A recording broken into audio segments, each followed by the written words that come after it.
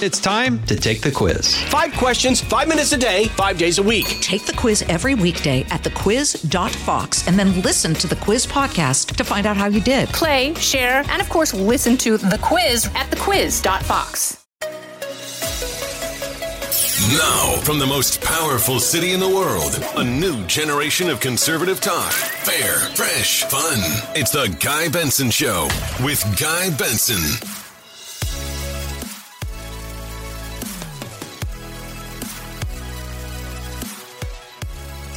Not quite Guy Benson.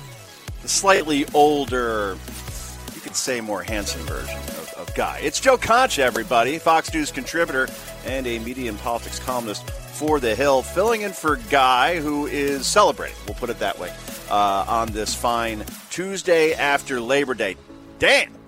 Did summer go by fast? Unbelievable. And before we get into so many things involving Afghanistan and the border and Kamala Harris going to not the border or not taking any questions in Afghanistan, but going to campaign for Gavin Newsom because, hey, the vice president has her priorities, I did want to talk about it. The fact that we're screwed as far as Labor Day is concerned because this was basically a holiday that was invented out of thin air. A couple guys sitting around a room saying, hey, why don't we make it the, first Monday in September? And then you go outside, particularly in the East Coast on a day like this, or even if you're down south, it doesn't exactly feel like fall, does it? Right? It's 80 degrees. It's sunny. So I propose, and basically why Labor Day came about is because you had President Grover Cleveland. He's in trouble in terms of his reelection. So he's like, hey, let me throw him a bone. You know, the unions, the laborers, so to speak, and we'll give them a holiday. We'll give them a day off. Everybody gets a day off. And we'll make it the, first Monday in September. When if we just thought this through, we should have made it the third Monday in September when summer actually ends on the calendar. And this way, we'd still have 3 more weeks left of summer. And trust me, September, for many of us, I think you're in agreement with me, it is the nicest month of the year in terms of weather. It's almost always dry. It's pretty much, hey, all right, you get your occasional hurricane. I get that. But those are anomalies, right? But I'm talking about just in general, sunny, dry, not too hot, not too cool, nice nights. And instead, we got to give it all up because Grover Cleveland had to have it on the first day of the first Monday of September. Personally, what I would do if I'm running the country, right, I would say, all right, none of this Memorial Day stuff anymore. The 20s in May, we have that. The weather is like always very hit or miss. At that point, the ocean's still too cold to swim in. What we do is we move back Memorial Day to like mid-June, and then we make Labor Day mid-ish September. That makes more sense from a weather perspective. All right, I got that out of my system. Thank you. I complain about this every year, but it's true. It's so true.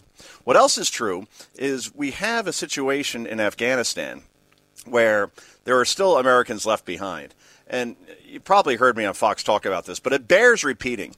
I don't have to be a military expert. I never even wanted Risk. Like growing up, I played that game a lot. Always had Siam and Kamchatka, right? Ukraine was big in Risk, but I never was able to close the deal. So I'm not a military analyst, but still, I am a logical person, I think, and try to look at things from a common sense perspective. And why, in God's name, would we not use Bagram Air Base for the evacuations instead of Kabul International Airport? It's like going to LAX or Newark Airport, JFK here in the New York, New Jersey area and saying, okay, we're going to go out of here instead. And then instead of our military running the evacuations, we're depending on the friggin' Taliban, enemy, to help us do it. And what happens? 13 U.S. service members get blown up. They get killed. And we still have something like, and this is according to Tony Blinken, the Secretary of State, 100 Americans left in Afghanistan. The number is undoubtedly higher.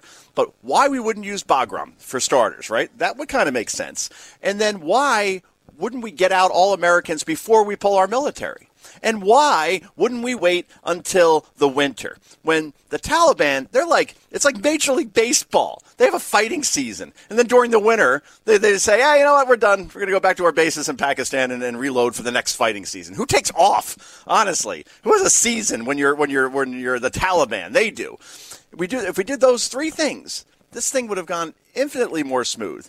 And a lot of people wanted us out of Afghanistan. I am in the minority, apparently, where I think we should have done what we did in Germany, and what we're doing in Germany, I should say, and what we do in Korea in terms of between North and South Korea at the 38th parallel, which is we keep a force there, right? a completely secured force at Bagram. We're not on any offensive sort of missions, but we're there to make sure that nothing gets out of control. There's no power vacuum, that the Afghan government can still continue to operate. Because we didn't have one U.S. death militarily since February of 2020. And then you say, well, that's because of a deal that was made. If you look at the death toll in Afghanistan, total, almost all of our military deaths happened between 2001 and 2015. And then after that, it almost came to a complete halt. So I think we could have stayed there and experienced very, very few casualties. Because then you think of what the alternative is, which is what we're seeing now. And that is where you have a situation where Al-Qaeda and ISIS-K and the Taliban and bad actors from Iran and you name it, they now have a playground, an entire country to do the next 9/11 2.0, except maybe infinitely worse. And now we don't even have any Afghans on the ground that are probably willing to help us because they saw what we did to them. So no intelligence, no military presence, and ultimately, if there's even one attack on the U.S. that originated out of Afghanistan, I think it's already over for this president, but that would be, in other words, an impeachable offense, and maybe even some Democrats would go along with that, believe it or not, because that's how bad it is. So I would have been for a force there, but, again, people wanted us to end the forever war. But, again, I don't think we were really at war. We were maintaining peace, and there is a difference, certainly. But anyway, so we have now these evacuations going on, and the State Department is really just tooting their own horn here on this as far as taking credit for it. And you look at this and you say, no, wait a minute. Who is doing these evacuations? Is it the State Department, or is it other people that work with the U.S., work for the U.S., and take care of this? Well, you got to hear this, because this was earlier on Fox, and basically you have some folks saying that the State Department is lying through their teeth. Let's play that cut, guys, if you have it. Go. We are going to go with cut. Let's see. So many cuts, so little time. So let me see if I can find that. Let's see. Boy, you guys gave me a lot of cuts. I'm very, very proud of you, by the way. Excellent job putting together this show, and bad job me not having the cut number in front of me. Oh, man. Lying through their teeth. Oh, well. Corey Mills, right? Let's go with cut number 11. Thank you. Go. There's inaccuracies there. First off, the Taliban did interfere. I have multiple conversations recorded where the Taliban says on certain occasions, especially the commander who is there, who's a Malawi, and in that he says, we have no agreement, we have no coordination with the Americans to allow you to pass. And, there's a whole string of things that he was basically noting as far as, you guys requested these borders to be locked down, why should we reopen them?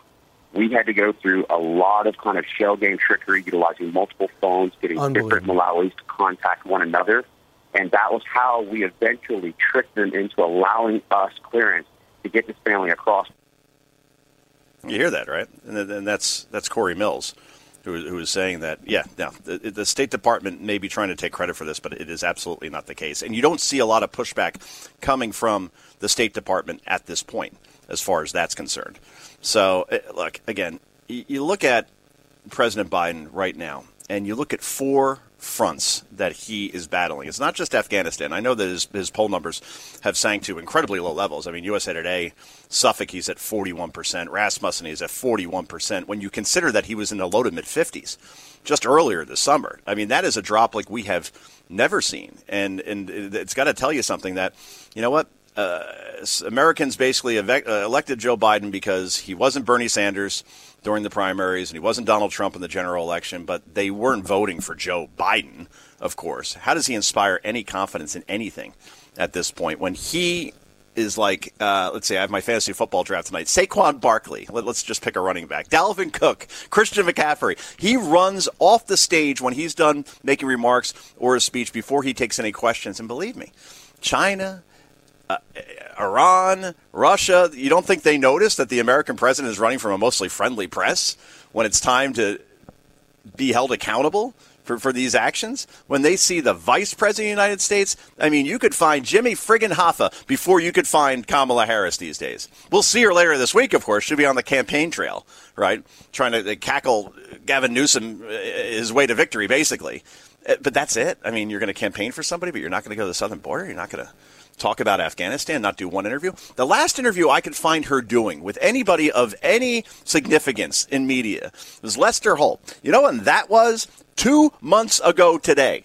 Unbelievable. Here you have an historic vice president who's going to change the face of politics in Washington, D.C. And Joe Biden, since he'll be in his 80s, when it's time to run for president again, he'll hand off the baton to Kamala, and she will be the female next coming of Barack Obama, basically.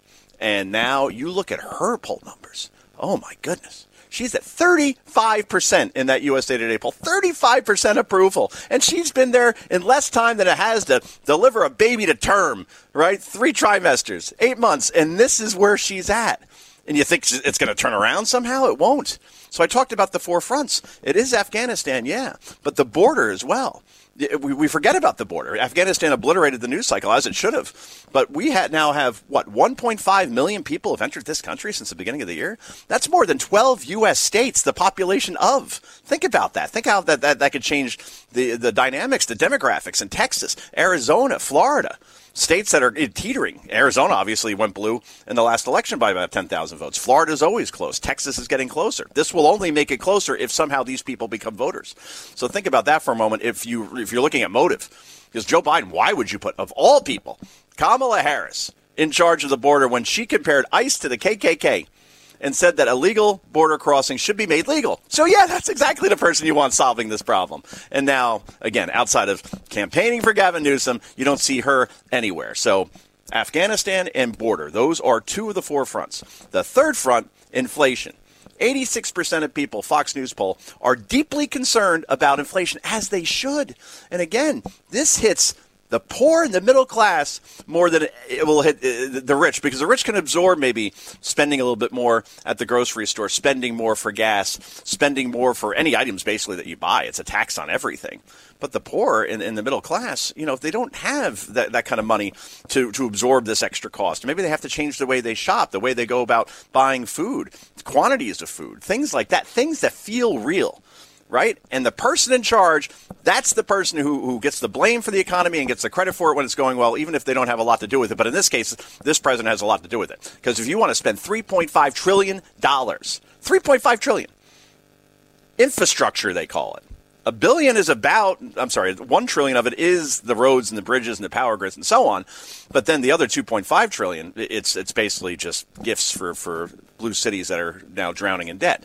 That's all. So when you add $3.5 trillion in spending and you're already spending more than you have, I'm pretty sure that devalues the dollar, and that's what creates inflation. Again, I'm not an economist, but I did take Econ 101, and I'm pretty sure when you print a lot of money, it makes the money worth less. So that's 3, all right? We got Afghanistan, we got border, we got inflation. Then on the 4th front, crime in American cities. All last summer, Joe Biden, while running for president, Kamala Harris, not once brought up the fact that police are under siege, that gangs are taking over cities. And you see just over this past weekend, dozens upon dozens of shootings, shooting victims from Chicago to Atlanta to New York. It just keeps happening. It just keeps getting worse because the good police officers, the ones that have been portrayed in the media as the bad guys, they are resigning and they are retiring. And it's hard to backfill now because who wants to take this position that's more dangerous, right? Infinitely more dangerous, and where you're portrayed no longer as a guy that, you teach your son, hey, grow up and be a police officer, to, those are the bad guys, and here's why. And the President of the United States all last summer couldn't bring himself, not even once, to bring up the fact that police are under siege and that American cities are under siege during all these riots that were dubbed as mostly peaceful protests. And now he's being blamed for that as well. The president only polling in the 30s when it comes to handling crime. So you have now a country that is more expensive to live in, that is less safe to live in, whether we're talking about crime in American cities that obviously extends out to suburbs there as well, right? It just doesn't stay there. And also, obviously, we're more susceptible to a terror attack than we ever have been, thanks to Afghanistan. So more expensive and less safe, that's not good. Those two things, that is not good at all, and you have a border that's not secure, and you have a president that when people watch him, the sober ones anyway, the objective ones, right, the ones that hate Trump and will vote Democrat no matter what, all right, they're long gone. You're not going to change their mind, and call that maybe the 35% of voters that are out there. You will never, ever get them to switch. But for the independents, the ones in the middle, the ones that decide elections in Arizona, in Wisconsin, in Pennsylvania, in Michigan, in Florida, and Georgia, guess where the president's polling there? And again, these polls are skewed decidedly Democratic, 7-8 points. In terms of percentage points, Democrats are asked the questions more than Republicans and independents are. So just keep that in mind. 32%. That is the president's approval among independents at this point. You tell me how he turns this around, because unlike Barack Obama, who could do a good speech, right, and seem to be completely coherent, you don't get that feeling about Joe Biden. So this is only going to get worse before it gets better, if it gets better. Joe Concha filling in for Guy Benson. The Guy Benson Show, back with Kayleigh McEnany shortly. Stick around. You're listening to a new generation of talk. Guy Benson. Fox News Radio on demand on the Fox News app. Download the app and just click listen. When you swipe left, you can listen to your favorite Fox News talk shows live. Swipe right for the latest Fox News Radio newscasts on demand. Fox News Radio on the Fox News app. Download it today. Jason in the House, the Jason Chaffetz podcast. Dive deeper than the headlines and the party lines as I take on American life, politics, and entertainment. Subscribe now on foxnewspodcast.com or wherever you download podcasts. They can't survive this. They can't take this beating every month. First of all, they're going to reinstate the Remain in Mexico program, at least they're supposed to, because they were ordered by the courts to do it. And what's the first thing they do? They appeal the decision because they want to continue doing what they're doing. But I'm convinced there's people in the White House who are saying, look, this is bad. This isn't working. We're going to lose the midterms and probably the White House if we don't change policies and control the border. And the problem there, and that's Tom Homan, by the way, obviously the former ICE director, is let's say then the Biden administration goes ahead with any sort of version of Remain in Mexico policy, right? And they're looking at something that at least in Politico, some of the White House are dubbing Remain in Mexico Light. Well, Remain in Mexico Light. The old saying is you can't kind of get a girl pregnant and you can't kind of do the Remain in Mexico policy. It's something like that, I believe, is the way the saying goes.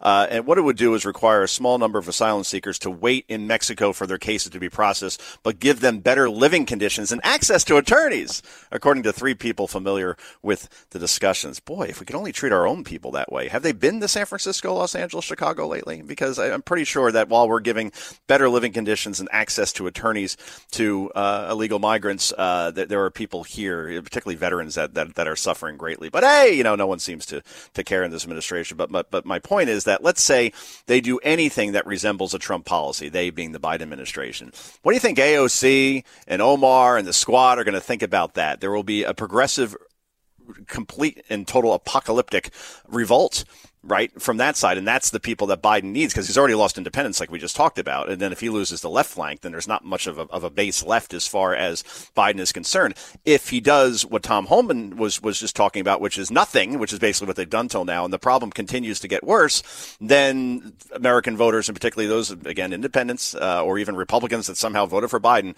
they're going to be like, what are you doing here, man? I mean, we have a wide open border. And just like Afghanistan, if one terrorist comes through the border and attacks us in any way, shape, or form, and we learn that that's how he or she got in, again, it's curtains for this administration, which already the curtain is closing in a very big way, because I keep bringing up polls, but they're just remarkably low. I mean, for a new president, right? The guy who just had the honeymoon stage, basically. Joe Biden, ABC News, Washington Post on immigration, the border is polling at 33%. When you're 30 anything, that's not good. And that's where he stands at this point, because, again, I can't believe that he put Kamala Harris in charge of this. The only thing I could think of was to make her look bad, because this problem is not getting solved anytime soon, particularly with these people in charge of it. Joe Concha in for Guy. Out of the gates and ready to go. Hey, it's Hutton and Withrow. Hot Mike is here on the Outkick Network. We've got your afternoon covered with the latest sports discussion, and it's available wherever you find your audio. Daily analysis and news. He is hot. I am Mike. Actually, my name is Chad. His name is Jonathan, but you get the picture. We're going to bring it every single day. Whatever you want to call us, we'll respond to. We just want you to respond to what we're dishing out every day. And while you're here, we hope you subscribe to the podcast, like, subscribe, and share. Hey, Benson, back with Kayleigh McEnany on the other side of the hour in just a moment.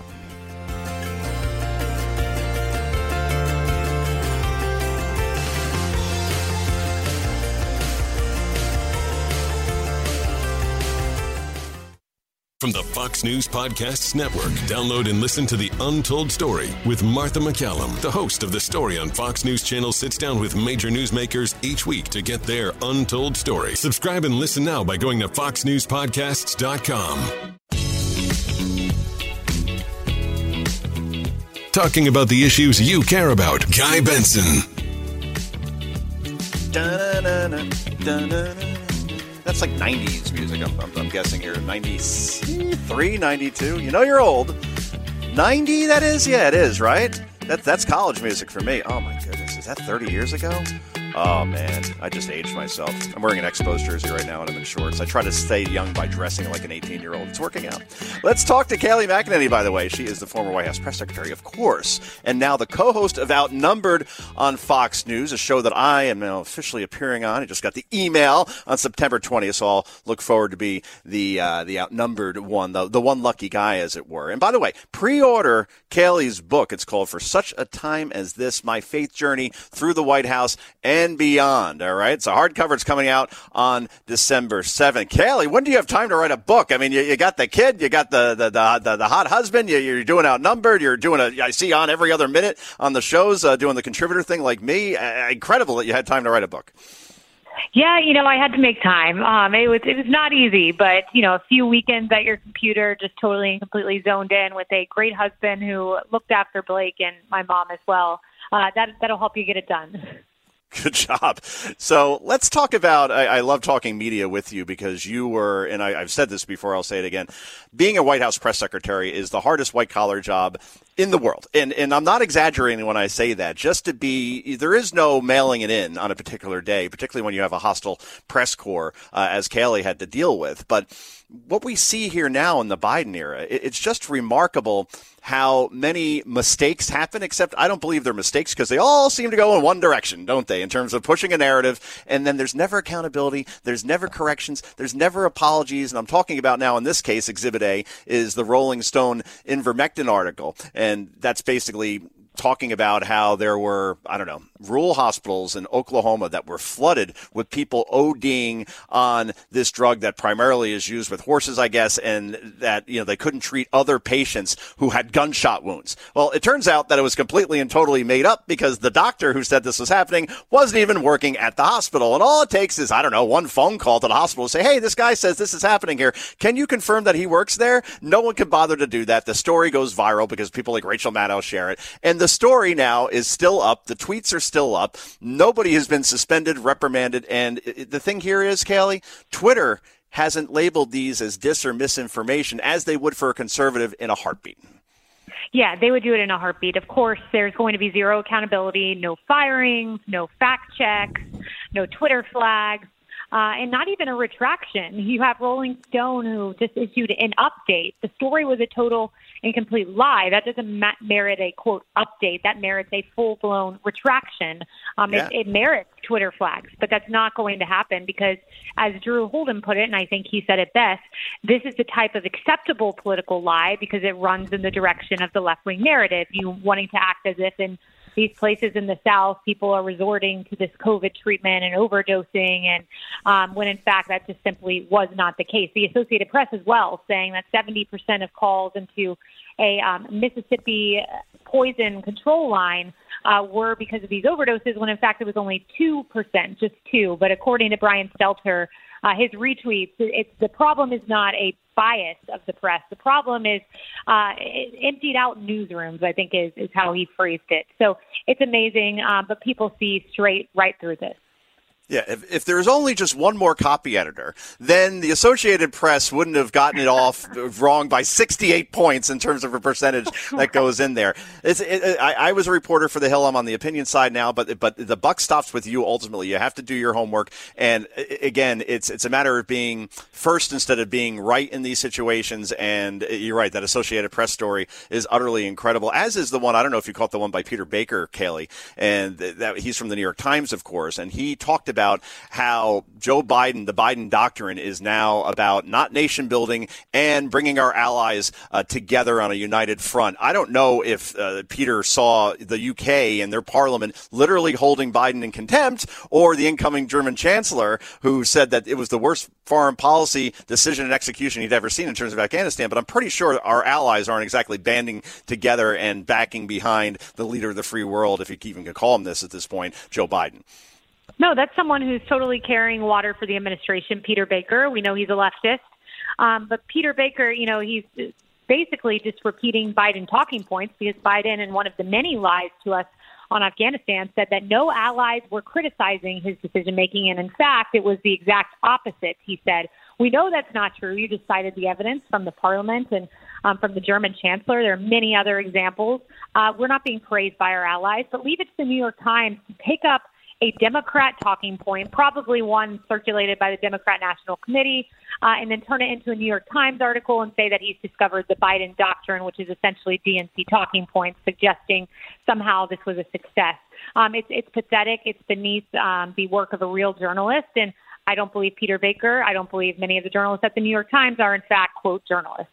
I'm sure Jen Psaki called 1-800-Flowers and then sent something very nice to Peter Baker's way because, yeah, as you said, and this wasn't even an opinion piece. An opinion piece, I'm not even going to bring it up. Okay, that's your opinion. But in this case, this was reported as in a straight news story on page one, where people sitting at home or reading this think that, oh, okay, this is a report that I'm reading. It's not an opinion, but obviously it is. And we're talking to Kelly McEnany, co-host of Outnumbered. I want to know where you come down on the Texas abortion law that seems to be getting so much attention. As far as now, I would imagine, since you're a White House press secretary for a Republican president, that you're pro-life. But it just seems, in terms of the coverage, that, gee, a side is being taken here again. And no one really ever talks about the fact that we have so many abortions in this country, and no one talks about the rights of unborn babies. It seems, again, that the press is in line with Democratic talking points as far as this Texas abortion law, instead of presenting both sides, which, if you look at Gallup, pro-life and pro-choice, it's an even split in terms of the way people identify themselves on that issue in this country, yet you would think that it's 90-10 as far as pro-life to pro-choice, when it's actually about 50-50. Exactly. And when you look back to Roe v. Wade, it was one of the most wrongly reasoned decisions that probably in all Supreme Court jurisprudence, even Ruth Bader Ginsburg criticized the way that opinion was reasoned. Even Lawrence Tribe, a far leftist at Harvard, they essentially invented a right out of thin air, the right for a woman to have an abortion, and said it was embedded in the 14th Amendment. No such thing exists. Ironically, though, the Constitution does say protecting life, liberty, and the pursuit of happiness, life being central here, of course. And, you're right. We've got to focus on the lives of the unborn. 62 million babies have been slaughtered in this country since the passage of Roe. 62 million. Wow. That's an enormous amount, almost 1 in 5 of the current United States population. So it's an enormous decision. It's one that was wrongly decided, and it's one that I hope will be revisited. And I hope this Texas suit and another one that they're considering that's on the docket, I believe it comes out of Mississippi, I hope that this gets turned around. It's been way too long, too many decades, too much loss of life. Yeah, Kelly, let me tell you, I have a friend, and we both have young kids, and she's 43, 44 years old, and went through a divorce, never had kids with her now ex-husband, and now she's at an age where she's worried that if she does even some sort of in vitro or just if she's pregnant, she's afraid of autism, or she's afraid that she's too old to have the baby. So she's looking into adoption options, and there's almost nothing available. She told us recently. Mm-hmm. It's like you almost have to go to China or Russia to get a baby, which I'm pretty sure you don't want to do because there could be perhaps unforeseen health problems. You just maybe don't trust it. You want to adopt an American baby, but I don't hear people talk about that enough. That we should be encouraging adoptions more to carry these babies to term. Maybe if you need a little financial aid to do it, if that's your decision, then that's great, and maybe something could be created. But we just don't talk about adoptions enough, do we? No, we don't. I volunteered in the foster care system when I was younger, and I've seen firsthand the plight that these children go through. One little boy saying that he wanted to be eaten by an alligator because he didn't want to live anymore. He was about 5 years old. Unfortunately, the way the system works is the parent gets so many options. It's a lot of times it's a 3-strike, you're out kind of rule. And by that time, the child is aged out, or essentially is an older age, so much harder to get adopted. Then they age out of the system at the age of 18, and all sorts of hardship awaits. We know the suicide rates are up. They call it the orphan to prison pipeline, run-ins with the law. And how could you hardly blame some of these kids with the kind of upbringing that they're raised in? We should talk about adoption. We should reform the system. We should make it easier to adopt, because that to me is one of the big tragedies in our country, that kids languish away in a system where they have no hope in life. And there are plenty of people out there, like you said, who want this opportunity should it arise, and we should be able to facilitate that and make it easier to happen. Indeed. And we're talking to Kayleigh McEnany. Kayleigh, I look at the president, and I talked about this earlier, and I don't see really one thing that's going well. And the thing is, with Barack Obama, at least you knew that he had all his faculties about him, and the guy could do a good speech. So even though from a performance, from a results perspective, you look at the Obama presidency and you don't really see too many major accomplishments at all. If you want to say Obamacare was, I guess, if you think that Obamacare is a good idea. But overall, on every front, economy, foreign policy, crime, border security, he is failing and failing miserably. And I just don't see how he turns this around. And I wonder if he runs in 2024, or because Kamala is such a horrible option because she's polling at something like 35% in the USA Today poll I just saw. I don't know what the Democratic Party does at this point, because, well, I guess Andrew Cuomo was the guy who maybe could save the day, and that's not happening. And with Gavin Newsom, I mean, that party is in serious, serious trouble right now. I don't see who the emerging star could be, like we saw with a Barack Obama back in 2004. I don't know who that is. Yeah, they don't have a deep bench. So if you look over to the Republican Party, of course, we have President Trump, should he decide to pursue that. I mean, Ron DeSantis, Kristi Noem, the list is endless. Tim Scott, I mean, it goes on and on and on. The young blood we have in our party, the promising future. But you're exactly right. You look over to the Democrats, and it's almost laughable now that Joe Biden reportedly met with a historian early on in his presidency to talk about how he could become the next FDR. Well, we're very far from that, Joe. I know you like to spend like FDR, but the inflation, the crime, you name it. You know, if you look at the economy, he's underwater there, only 39% approval, with 26% approval on Afghanistan, 43% approval overall. And then Kamala, least popular vice president in the last half century. And then who else? I mean, you've got Liz Warren and Bernie Sanders. We're going to go back to those two. They're in deep, deep, deep trouble. And that's why Doug Schoen wrote a great piece in The Hill on this, and Carly Cooperman, two Democrat strategists, about how if you look at the midterms right now, Republicans are leading Democrats on a generic ballot by about 12 percentage points in some of these key districts. So trouble in the waters for the Democrat Party all the way around. Yeah, and not too many seats have to be flipped, right? I mean, Obama lost 63 in 2010. Yeah. Your boss lost something about 43, I think, in 2018. The party in power always loses, multiple seats, dozens of seats. If Republicans only have to turn 5, that's the end of Nancy Pelosi in terms of her career. And then the Senate's already 50-50. You just basically have to push one the other way. And then if Joe Biden can't get anything done now, when he has basically the Congress and the Senate and obviously the Oval Office, what's going to happen when they go through basically a red tsunami in 2022? I just don't see any upside. But the upside I do want to talk about is your book, which is For Such a Time as This, My Faith Journey Through the White House and Beyond. Why should people buy this book when they saw you every day and they think they know your story, but what are some things you think they'll learn that they may not know? Well, first, it's interesting to get a behind-the-scenes look at the most powerful building in the world during what I would argue is one of the most aberrational years in our country's history, COVID-19. Yeah. I take the reader behind the scenes as we were making some of these key messaging decisions. But more than that, I think it's an inspiring read for people who want to see how the hardest times in life, I was scared to go to the podium, could barely walk out there the first time I was so nervous, and how faith got me through. Prayer got me through, and relying on Jesus Christ helped me during some of the toughest days. So it's a broader look at my time in the White House, broader look at my life, and also my faith journey, because it's during the hardest times when God really showed up for me. And so I think people will walk away with a fun, inspiring read, and also an understanding of what it's like to be in the White House. Now, since we're both sports enthusiasts, obviously, we root for different teams, and you love the Lightning and the Bucks, obviously, and they play Dallas on Thursday night. Are you going to that game, by the way? Why do I think the answer is yes? Or you have to work? I'm not. I wish. But unfortunately, I'm in studio, so we're here in New York. Right, okay. So you have your priorities, obviously, your career. But do I get an advance copy signed by Kayleigh McEnany since, we interview each other from time to time, and my wife is a Georgetown gal, Hoya Saxa. Does that then qualify me to save the $15-$20 that it would for a book? Can that happen? Of course. You'll get a signed copy, but you can tell your wife it's only because of her, Hoya Saxa. All right. It's done. That's a beautiful campus, by the way. My only problem with Georgetown, okay, because I went to Maryland, is the great movie St. Elmo's Fire with Rob Lowe and Demi Moore and basically the Brat Pack, as they were called.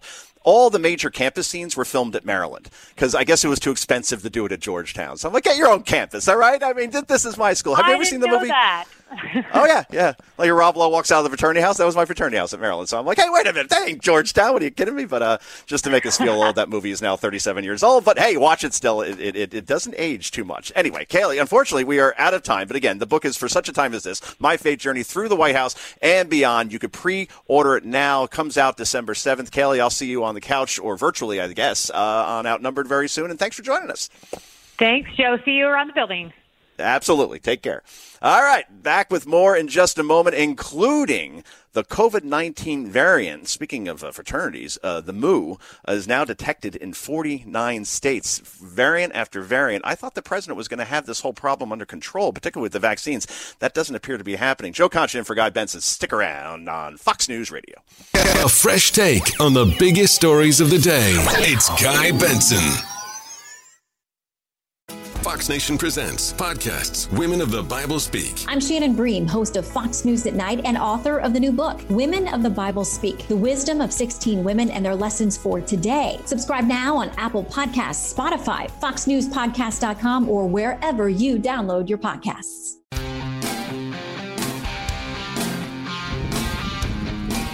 And welcome back, everybody. Joe Concha in for the great Guy Benson.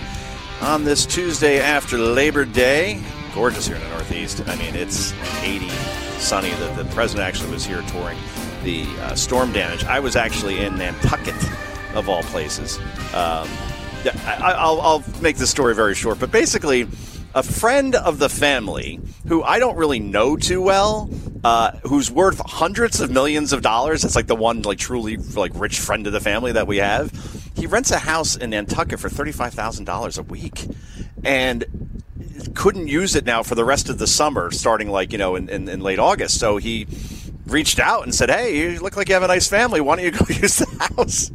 And I looked at this thing. The cabana is bigger than my actual house here in Jersey. I mean, this thing had a kitchen. It had basically a living room with a TV, shower, refrigerator. I mean, you name it. That was the cabana.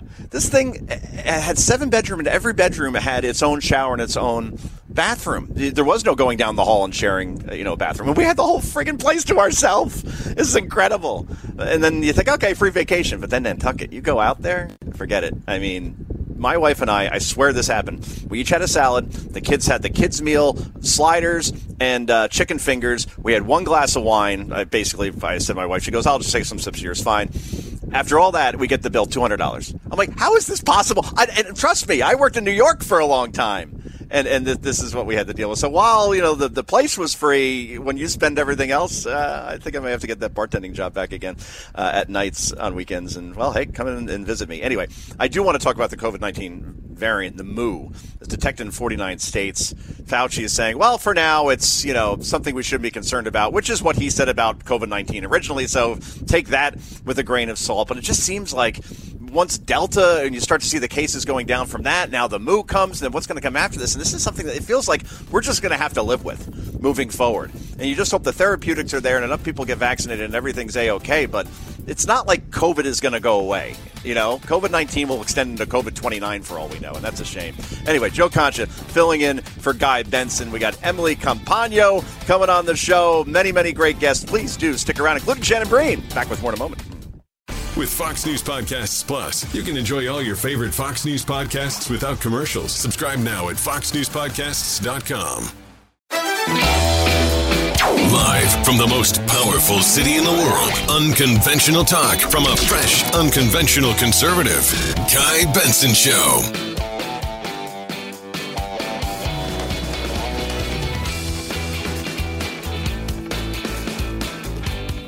Hello, everybody. Joe Concha in for Guy Benson. I am a Fox News contributor and a media and politics columnist for The Hill. You've seen me on Fox probably, let's say, I've been on 3 times today. I'll be on Hannity later. And then, oh boy, do I got a day tomorrow. Fox and Friends first. I'm on every morning at 5:15 in the morning. Then I'm on Fox Business with Maria, Mornings with Maria for the full 3 hours. It's like you're a panelist, but you're part of the show for 3 hours, and that's fun. Then, let's see, Varney and Company at 10:50, and then the Faulkner Focus at probably around 11:15. That's just the morning. So that's going to be fun. And I have my fantasy draft tonight, so that's going to be interesting to try to be drafting and doing a Hannity hit at the same time. But these are the real-world problems that you have when you work in this business. I want to talk about this a little bit later, but I'll just give a little what's called a tease now. A Rutgers student, and I'm in New Jersey, and I have already vowed that my kids will not set foot on that campus in any way, shape, or form because, well, hey, look, they're not very good at football, so that's the starters right there. And I'd rather them go to like a southern school, Georgia, Florida, Texas, something like that, where I get like, a nice football team where I could go visit. I'm warm. I'm watching SEC football, whatever. Hey, that's the dream right now. Education, who cares about that? It's all about daddy. Now, this Rutgers student says he's being stopped from taking virtual classes. Virtual, mind you. That means over the Zoom because he is not vaccinated. You heard that right. If you're driving, make sure you keep your eyes on the road and try not to drive off said road. I mean, this is like Biden when he wore a mask on a Zoom call with world leaders.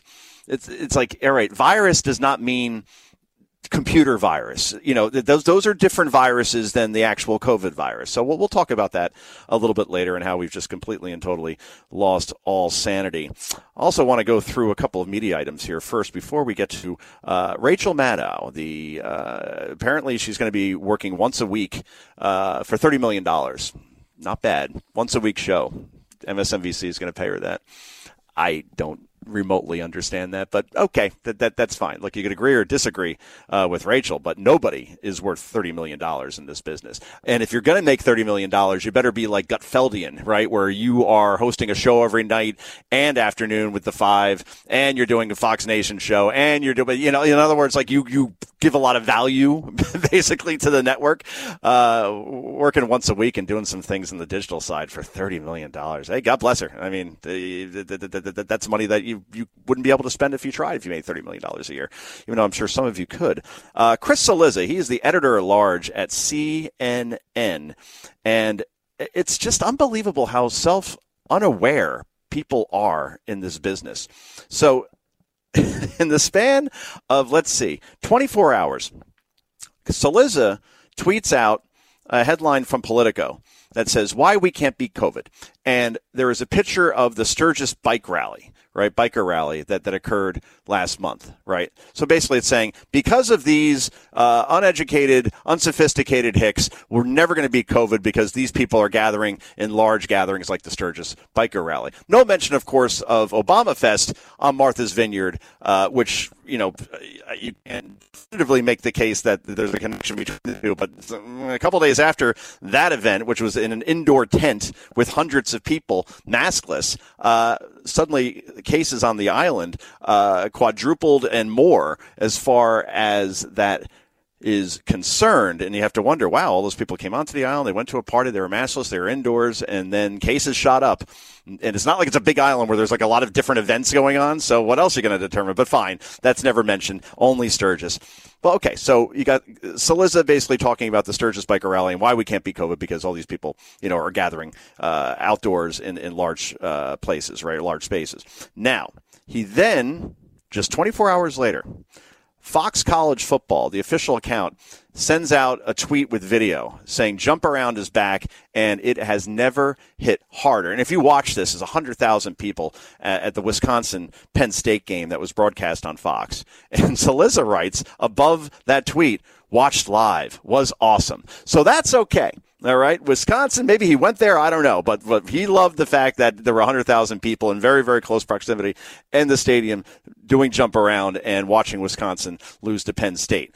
But Sturgis, that's bad. And it's just the picking and choosing, right? You remember the protests last year, right? The mostly peaceful riots that went on in American cities. And then we were told, even by lawmakers, that what was the saying again? Yes, the cause is bigger than the virus. The cause is bigger than the virus. Therefore, the protests are okay until maybe there's some sort of event like a Trump rally or something that conservatives, Cuban Americans protesting in Miami, right, over the president's policy there. That is not okay. And the picking and choosing, it becomes so obvious. But the fact that Cillizza, within 24 hours, cheers on the Wisconsin crowd, but says that Sturgis is bad and doesn't realize that he's doing it. I mean, boy, are there just stupid people in this business? Is that how it works? Because there's no other way, really, to describe it at this point. Speaking of stupid, there is a story out from ABC that says jobless Americans have few options as benefits expire. So basically, unemployment benefits, which this should have happened months ago, because we have an unemployment rate right now in this country of 5.2%. That is lower than the historical average. Anytime you're around 5% unemployment, that's pretty damn good, right? And so all the spending that we're doing as far as COVID is concerned, and we're paying people not to work, to sit around their pajamas watching Captain Kangaroo and making more money than if they worked in a restaurant, right? Bad idea, because I could tell you, at least here in Jersey, I have several friends that own businesses that could not staff them. They begged. They put the biggest signs in their windows. They raised the amount that they're willing to pay, and they couldn't get anybody in. I know one guy who owns a restaurant who had to wait tables at that restaurant. Hard enough to run the business. Then you got to do that on top of it. And then people wanted to get out, obviously, because they've been stuck in their houses for, 12, 18 months. And then you go to a restaurant. It's not a pleasant experience for the most part, because it's taking like 2 hours to eat, because you got one poor waiter handling like 12 tables. So you see this headline, jobless Americans have few options as benefits expire. In other words, poor them. In the photo with the story, there is a now hiring sign. Oh, really? Few options? I see options everywhere. Overall, there are 10 million job openings in this country. Think about that. 10 million. Few options. There's never been better options if you want to work. That's unbelievable, man. And you see the president last week say the Biden plan is working. That's after the Labor Department announced, 250,000 jobs were created when they expected 750,000 to be created. Hey, only off by 500,000. And you have Biden, the Democrats, spending the last 5 months, as we just talked about, paying Americans more not to work. Now there's 10 million job openings. Half of small businesses say they have jobs they can't fill. Isn't that unbelievable? 1.8 million out-of-work Americans have turned down jobs because these payments from the government were too high. And then some businesses were even forced to close. Or obviously, I've seen limit hours too. You go to a restaurant and after like 8:30, 9 o'clock, they're not sitting anybody down because, again, these waiters are stretched so thin, these hosts, these chefs, and so on. Meanwhile, there are still 2.5 million more unemployed Americans than before the pandemic. So on top of that, wages are going down because of, obviously, we have rising prices, and you are seeing spikes at the fastest pace in decades as far as inflation is concerned. And again, what's the president's plan? We don't know, right? Because we don't hear from him. He's doing a speech on Thursday. I could almost guarantee you, as sure as you were born, that when Joe Biden gives his remarks on Thursday, and it's going to be a 6-point plan to address the Delta variant. I guess the Mu variant, that speech is going to be in a couple of weeks. But whatever he's doing is certainly not working to this point. His poll numbers, even on COVID, which was supposed to be his strong suit, because, well, how could it not be? He was handed all these vaccines thanks to Operation Warp Speed. He's going to give the 6-point plan to show how we're going to get back on track. And then he will run off that stage and not take any questions. You have a president that's pleading the fifth. Cowardly and weak. That's what it looks like when you have the President of the United States running from a mostly friendly press. Outside of Peter Doocy and Jackie Heinrich, you tell me who's asking the tough questions in that room. You'll get one here and there as an exception, but for the most part, not at all. So that's where we're at now at this point. But I do want to talk about the aforementioned Rachel Maddow and particularly this Rolling Stone story, because you want to talk about bias in broad daylight. This is Exhibit A. No question about it.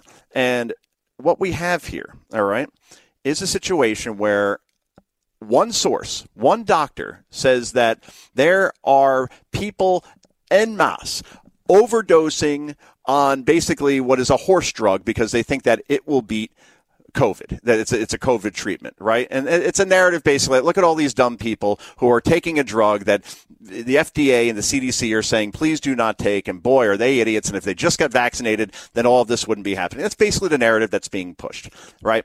Turns out the doctor did not work at that hospital that he was talking about for 2 months. So what does he know exactly? And you would think that they would pick up a phone and call the hospital. It would be like me. In other words, let's say I decided to call, I don't know, Rolling Stone magazine. I say, hey, guys, my name's Joe Poncho, right? Change it around a little bit.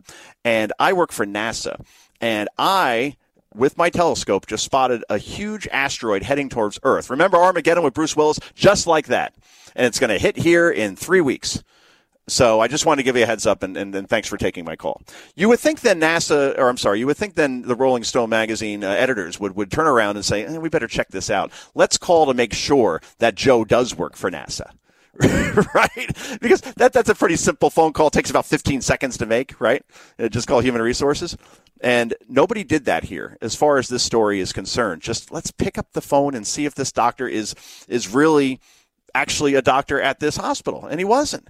And then I got to hear excuses. Well, there aren't enough copy editors out there, and that's why these mistakes are happening from journalists. No, the mistakes are happening because they're not mistakes. They are intentional. There was an Axios poll that came out, I think it was about a year or two ago, and it found that 8 in 10 independents, I like to take the blue and the red teams off the field, right, because they're going to skew heavily in one way or another way. So I like to look at the middle and the people that decide elections. 8 in 10 independents say that media organizations report news they know to be fake, false, or misleading at least sometimes. In other words, all this is intentional, right? So you have this story out there, and who's pushing it but Rachel Maddow, who has millions of followers, and she helps this story go viral.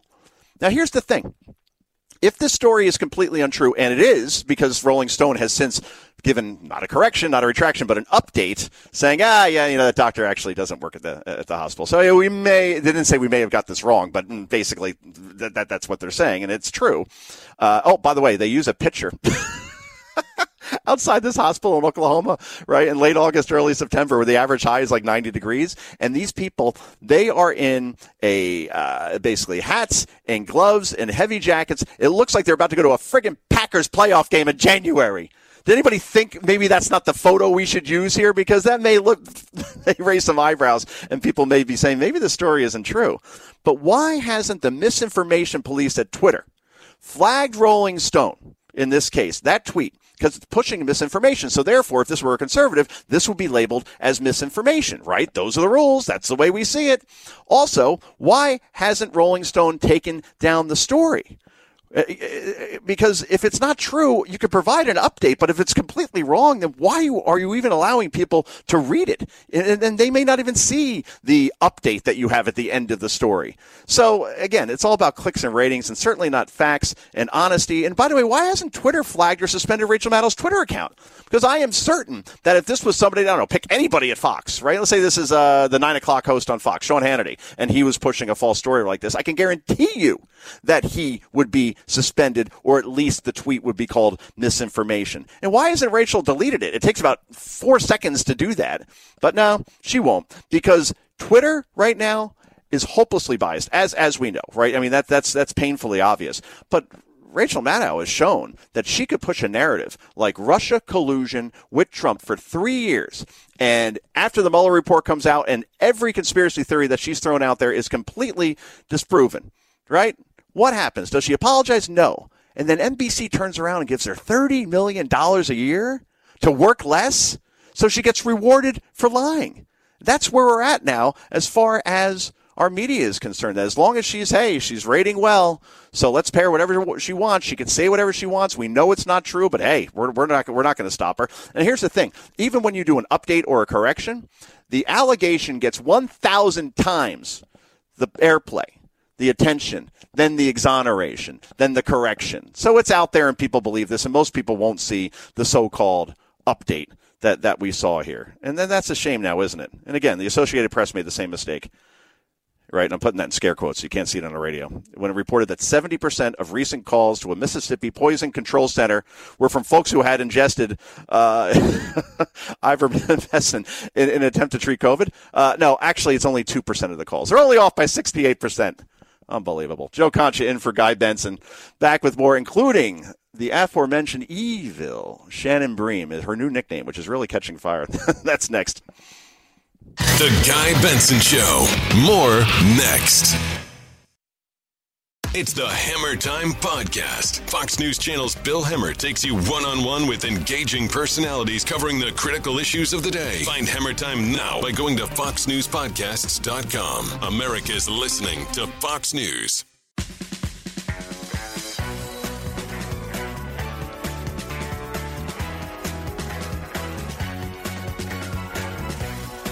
Welcome back, everybody. Joe Concha in for Guy Benson, the Guy Benson Show.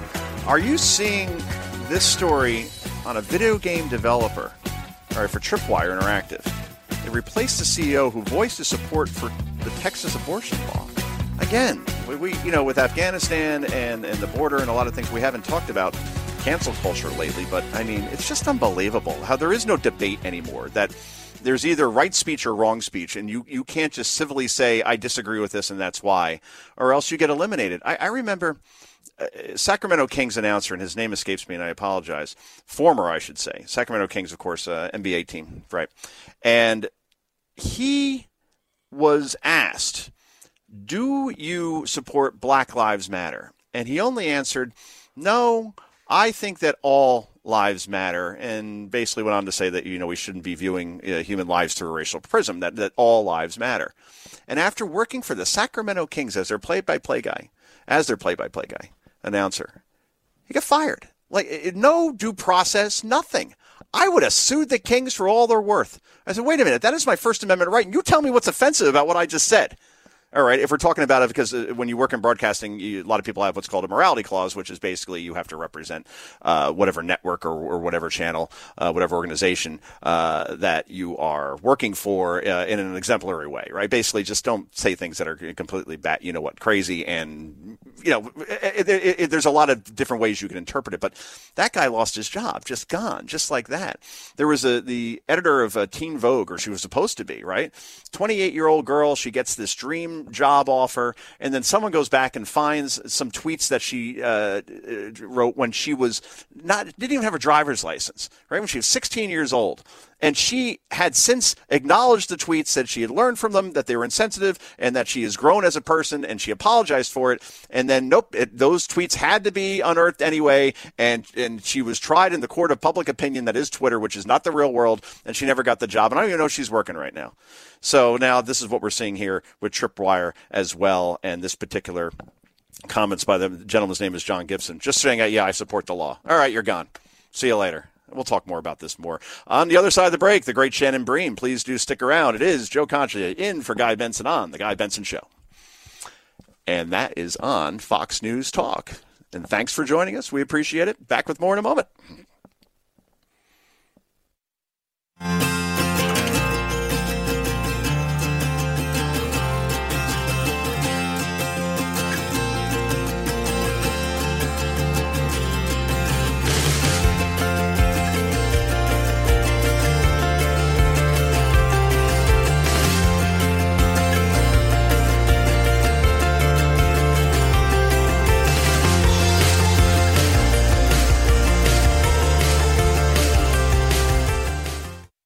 From the Fox News Podcasts Network.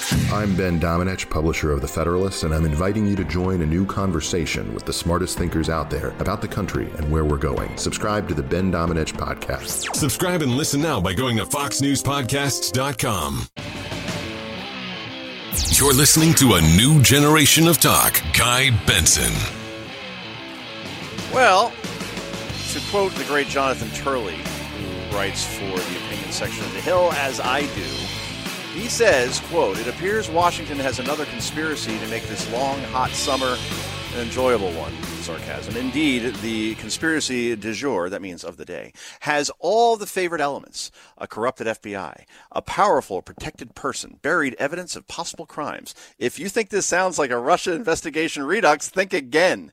No, instead, we now have Senator Sheldon Whitehouse again today calling for an investigation into Brett Kavanaugh. That's funny. I thought I saw that movie a couple of years ago, 2018. probably one of the reasons why you currently have Kamala Harris as your vice president, because obviously she was extremely tough on Kavanaugh, who eventually obviously got confirmed after allegations from, 35 years ago when he was, a junior in high school, from one woman whose story could not be corroborated in any way, shape, or form, about him forcing himself on her, and it nearly derailed him. I mean, for a while, things were looking pretty bad, and you look back on the performances of Lindsey Graham, and then obviously the senator of Maine as well, as far as Susan Collins is concerned, in coming to his defense. But ultimately, it seemed like it was, an investigation in search of a crime as it pertained to Kavanaugh. And here we are again, Democrats calling for an investigation. I want to bring in Shannon Bream, who you know, obviously, as the anchor of Fox News at night, but I'm old enough to remember Shannon, this was a couple of years ago, so I guess we're talking her mid-20s or so, when she actually covered the Supreme Court for Fox News before getting to the high perch that she's in now. So Shannon, first of all, let me welcome you to the program. Do I introduce you as evil Shannon Bream or just Shannon Bream? Well, what do you think? You know me personally. Do you believe me, or do you believe Greg Gutfeld? That's the existential question you must ask yourself. And when you put it that way, I guess you are not evil, but it's a great nickname to have nonetheless. I know that he calls Nicole Sapphire like she's it's all in love, I'm sure. Oh, it is. Yeah, no. He has some nicknames for me as well, and that's when you know that the person likes you. But exactly.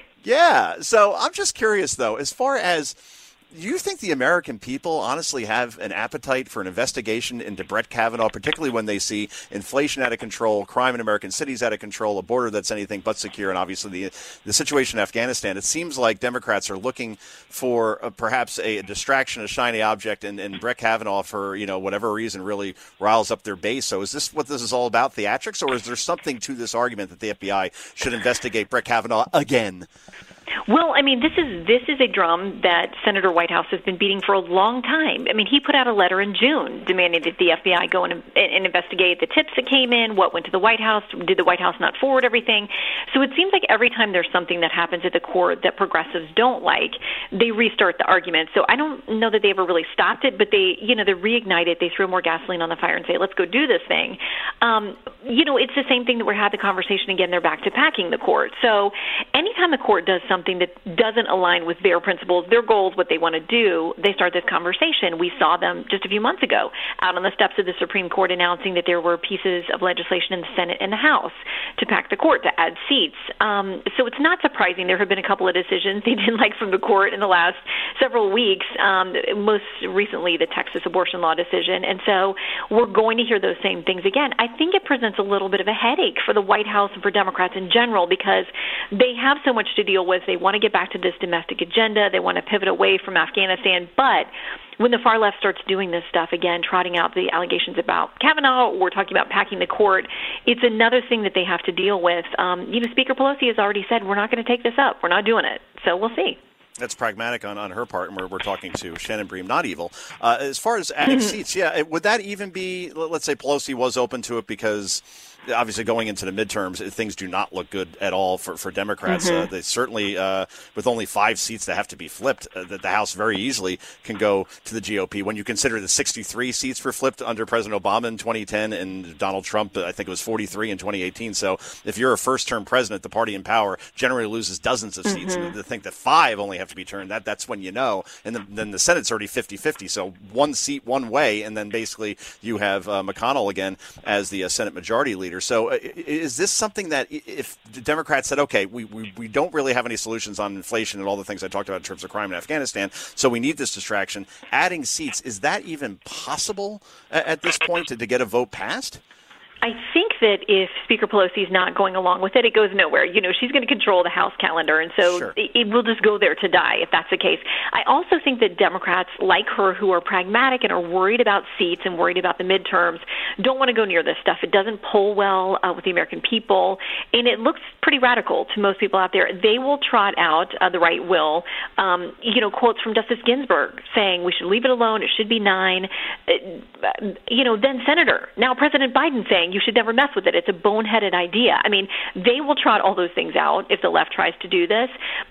Certainly they want to have distractions, but I think they also make the calculation that they don't want the distractions to be too progressive or too aligned with the squad, because I think they have to know that everybody, Republicans and Democrats alike, are after those middle-of-the-road suburban voters that they need to get without getting too far to the left or the right. I think the Democrats as a whole still judge this court packing or investigating Kavanaugh or trying to impeach Kavanaugh.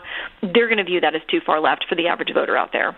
And we're talking with Shannon Bream. She is the anchor of Fox News at Night. What is it like to be hosting a show at midnight? It's not like pre-tape is the saying in the business where you get it done like at 5 o'clock and then, hey, all right, then we showed at midnight. You're there every night, and then you're probably getting home, I don't know, by the time all said and done, 1:30, 2 a.m. What's that adjustment been like for you? You know what? I am a night person. So I'm the person. Like, this is a great schedule for me. I remember when the show was first cooked up at 11 p.m., Dana Perino and I were chatting, and she was getting assigned to an afternoon show, and she's like, oh, my goodness, Shannon, I could never, I would literally be fired. There's no way I could ever do that show. But she's really great in the morning. She's up at, 4:30, 5 o'clock, and I always tell her, Dana, I've done that schedule. You're much better at being the morning person than I am. So I'm awake. That's when everything's firing for me. And because there's been so much overseas news, that's kept us really busy with Afghanistan and Israel when that was flaring up with the conflict with Palestinians. And so there's so much that happens overnight internationally. So we tend to stay pretty busy as a news show, and that keeps us awake. And the ratings are great. The other channels are in tape at that point. In other words, they don't have live programming. So the fact that Fox is basically 24/7 cable news, we'll almost get there. is that. Yeah, I think we'll get there. The 1, the 2, and the 3. I'll take the 3 a.m. I have no problem with that. There We'll you call go. Blue Line. Okay, so I'm going to put you now. Would you just stay up all night, or would you be up and getting ready for the 3? Because I would just stay up at that point. Boy, I would get. You know what? You could get some really good deals when you go to the early bird at the fancy restaurants. So then I go to bed around 7 and wake up around 1, I guess, and play by ear. But I have a 5 and a 7-year-old, so that I don't know if that would ultimately. That complicates things. Well. Yeah, back in the day when I was working at one of my local news stations, I would go home and sleep 1 to 5. Then I'd get up in the evening so I could have dinner and see my husband or friends or anything else I wanted to do, and then I would go back to sleep from 10 to 1. And I felt terrible for 3 years. It's like a constant hangover almost, right? Or if you drive a stick shift, you're in the wrong gear. Yeah, minus the fun. Exactly. So there you go. And I want to talk to you about your book as well, and we're talking with Shannon Bream. The Women of the Bible Speak. Now, this was one of 2 books where Fox basically got into the publishing business. Fox News did, along with Pete Hesketh. And you're shot right up to number 1. Were you surprised? I'm sure you were like, okay, I think this could do well. There's a big audience for it. But were you even surprised? Wow, this is really doing well. Yeah, I was, because I think last year, and still as we're going over into this year, just a really difficult time for people. I think they needed something hopeful. I think a lot of people were realigning with or seeking out faith for the first time. So I never in a million years would have thought that people connected with it so well. I mean, I prayed about it from the minute we started writing the book, that it would be a blessing and an encouragement to people, that would encourage them in their faith. And it went way beyond anything we could have estimated. So I'm super grateful for that. And I learned so much in the process, and just so much encouragement, and God's promises, and how he showed up in so many different situations that seemed impossible. And I think that was just a message people really needed and still need.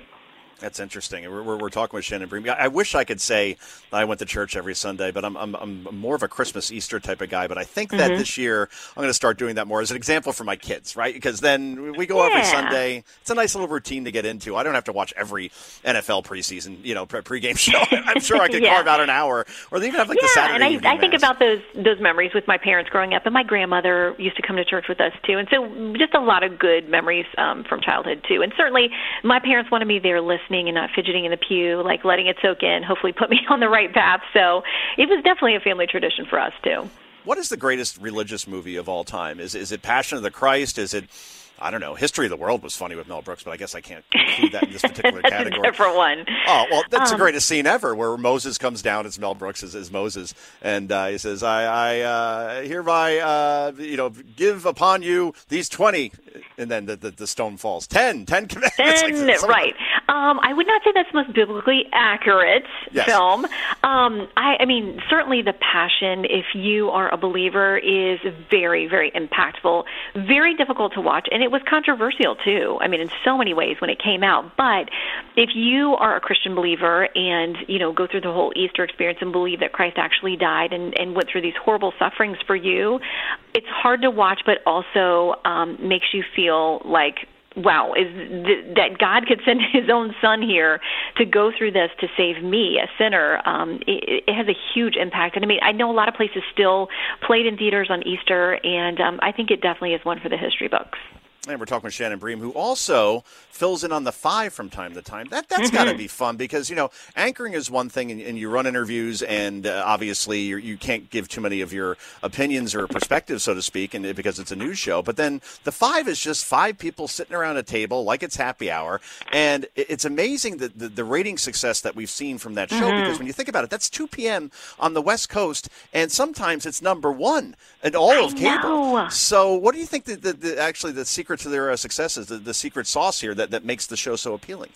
You know what? They have lightning in a bottle with that show. They've got fantastic personalities. And then you have the fill-ins like me and others who jump in from time to time here and there. And it's just about the chemistry you get, I think, on the day. But you have people challenging each other. And I think it's very much like we think about sitting around in our offices or at the dinner table or with our kids or friends or neighbors or whatever, that you want to discuss the stories of the day. But there's always humor and one-liners and different perspectives. And so I think people feel like at home that they are, or sitting in their office or car or wherever they are, they're part of the conversation. So I think when people feel included and that they hear different viewpoints and probably theirs is represented in there somewhere, I think they just enjoy it. And listen, these guys are fun and they're smart. And it's just a really fun show to do. It's well produced and I think just such a fantastic concept. You can't teach authenticity. That's something that I've heard, and the people on there, that no one's putting on an act. Like there's sometimes, and we know people in this business, they're one person on the air, but then there's somebody completely different in real life, and you just get the feeling that when you're watching Dana or Gutfeld or Waters, or if Dagan's on there, or Kennedy or Geraldo, and when Juan used to be on there, that's actually who they are, and that's something that you can't teach exactly. And we're they're talking friends, about Shannon Bream. And they're not afraid to, just like you would with a true good friend, not afraid to challenge them and dust it up a little bit, or take a little friendly jab at each other here and there, and I think they all take it in stride. So in this business, Shannon, believe it or not, there's not just ratings for individual shows, but you could basically break it down in, 5, 10, 15-minute intervals. So you see what guests rate well, and you see what segments are rating well. And from what I'm hearing, the minute that we've strayed from Afghanistan, that being Fox News, then suddenly viewership ticks down a little bit because that is the main interesting thing to people that they're very passionate about. Are you still seeing that, or do you see interest in Afghanistan maybe waning a bit now that the U.S. military is basically out? Yeah, it was so white hot for several days. It's still very, very at the top of the list. I think any time that you're going to talk about Americans being left behind and the government either denying it or not facilitating it, that is something our viewers are never going to be okay with. They also are heartbroken, as millions of Americans are, about the loss of our service members. To many people felt that it didn't have to happen. So I think that there's anger. I think that there's sorrow. I think there are all those things going on, and people still want to know who's left there. How are we getting them out? What are we doing? That, and also, COVID restrictions, vaccine passports, fights over education, whether kids will be masked or not, whether they're going to be learning CRT or not. There are just common things that I think people are very engaged in a way that they weren't before on some topics, and we certainly see that. And here, the Biden presidency was supposed to be the boring, drama-free presidency after President Trump. And instead, as you can see, your rundown, you don't have enough room to put everything on every there. Night. I'm sure that you do every night. I'll ask you one more question, and I'll give you the, hey, we only have about 30 seconds, so you know what that means in terms of the break coming up. Okay. Amy Klobuchar is calling on Stephen Breyer to retire, quote, sooner rather than later, unquote. Does he retire soon? Or, it seems like he goes to the beat of his own drum. He does, and she's not the only one. As you know, there are a lot of voices on the left asking him to do that. It did not work well with Justice Ginsburg. You see what happened with that. Yeah. I tend to think that he wants to stick around and go on his own terms when he's good and ready. That's right. And now he did that in, 15 seconds. Thank you, Shannon. Did I leave you a couple? Appreciate it. Yes, you gave me time to tease, which is very important, as you know. So, Shannon, I hope to see you. I think I'm on with you tomorrow night on Fox News at night. So that's looking forward to it. Absolutely. And congratulations again on all your success. It's really great to see. Thanks, Joe. Okay, she's not evil, Shannon Bream. She's the underrated Shannon Bream. I called her that once a couple years ago. I stand by it. Back with more on the Guy Benson Show in just a moment. Energetic, informed, fast-paced. Guy Benson Show. From the Fox News Podcasts Network. Download and listen to The One with Craig Gutfeld, the co-host of The Five, like you've never heard him before. You know him, you love him, you want to be like him. Subscribe and listen now by going to foxnewspodcasts.com.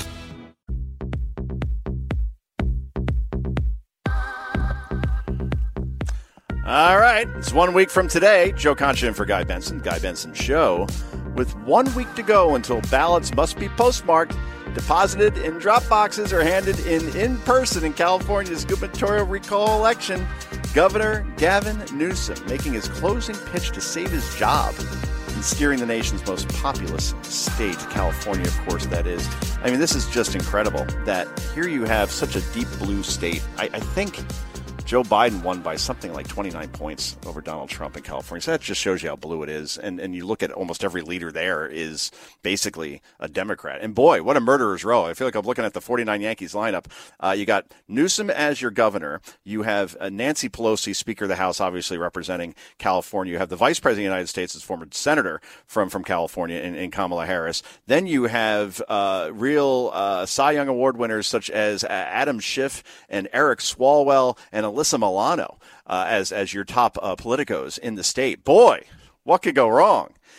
And the fact that, Newsom is sweating this out, I think he'll survive. I just think that the deck is just too stacked against Republicans there, that even if many people think that Newsom is doing a horrible job, and he is, and he's not a good person, which he is not, at the same time, it's just a little bit too much to overcome. And Larry Elder, he's basically the front runner here, but he got in so late. You just wonder if it's enough. But hey, stranger things have happened, and the way things are going for Democrats right now, a Newsom loss wouldn't surprise me. But if I were to bet on this, I would think he survived. But still, look at these priorities by our Vice President and President. Vice President Kamala Harris will be visiting, not going to the border, not answering questions about Afghanistan. Why do that when you have to go there and save Gavin Newsom, which, again, she is polling at 35% approval in USA Today. 35% overall. You think Newsom really, really wants her there? I'm thinking no. People see her and they're turned off. They're turned off by the cackle. We just talked to Shannon Bream about how you reach authenticity. She is inauthentic, as inauthentic a politician as we've probably seen since Hillary Clinton and Mitt Romney, except worse. There's nothing likable about her. And then you look at her record. What record? She's failed on the border, and she was the last person in the room recommending that Joe Biden go ahead with Afghanistan, one of the worst foreign policy decisions we have seen. She'll be there. Biden will be there. Again, we got a lot bigger problems in this country than saving Gavin Newsom's behind. Joe Concha in for Guy Benson, the Guy Benson Show. Back with more in just a moment.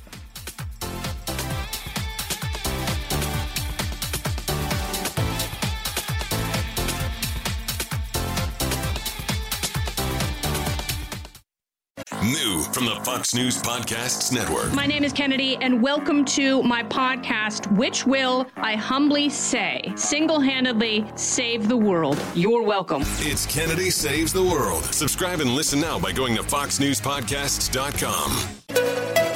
It's 5 o'clock in the most powerful city in the world, Washington, D.C. It's time for the Guy Benson Show Happy Hour, sponsored by the Finnish Long Drink. Finland's most popular alcoholic beverage has come to America. Visit thelongdrink.com. And now, here's your host, Guy Benson.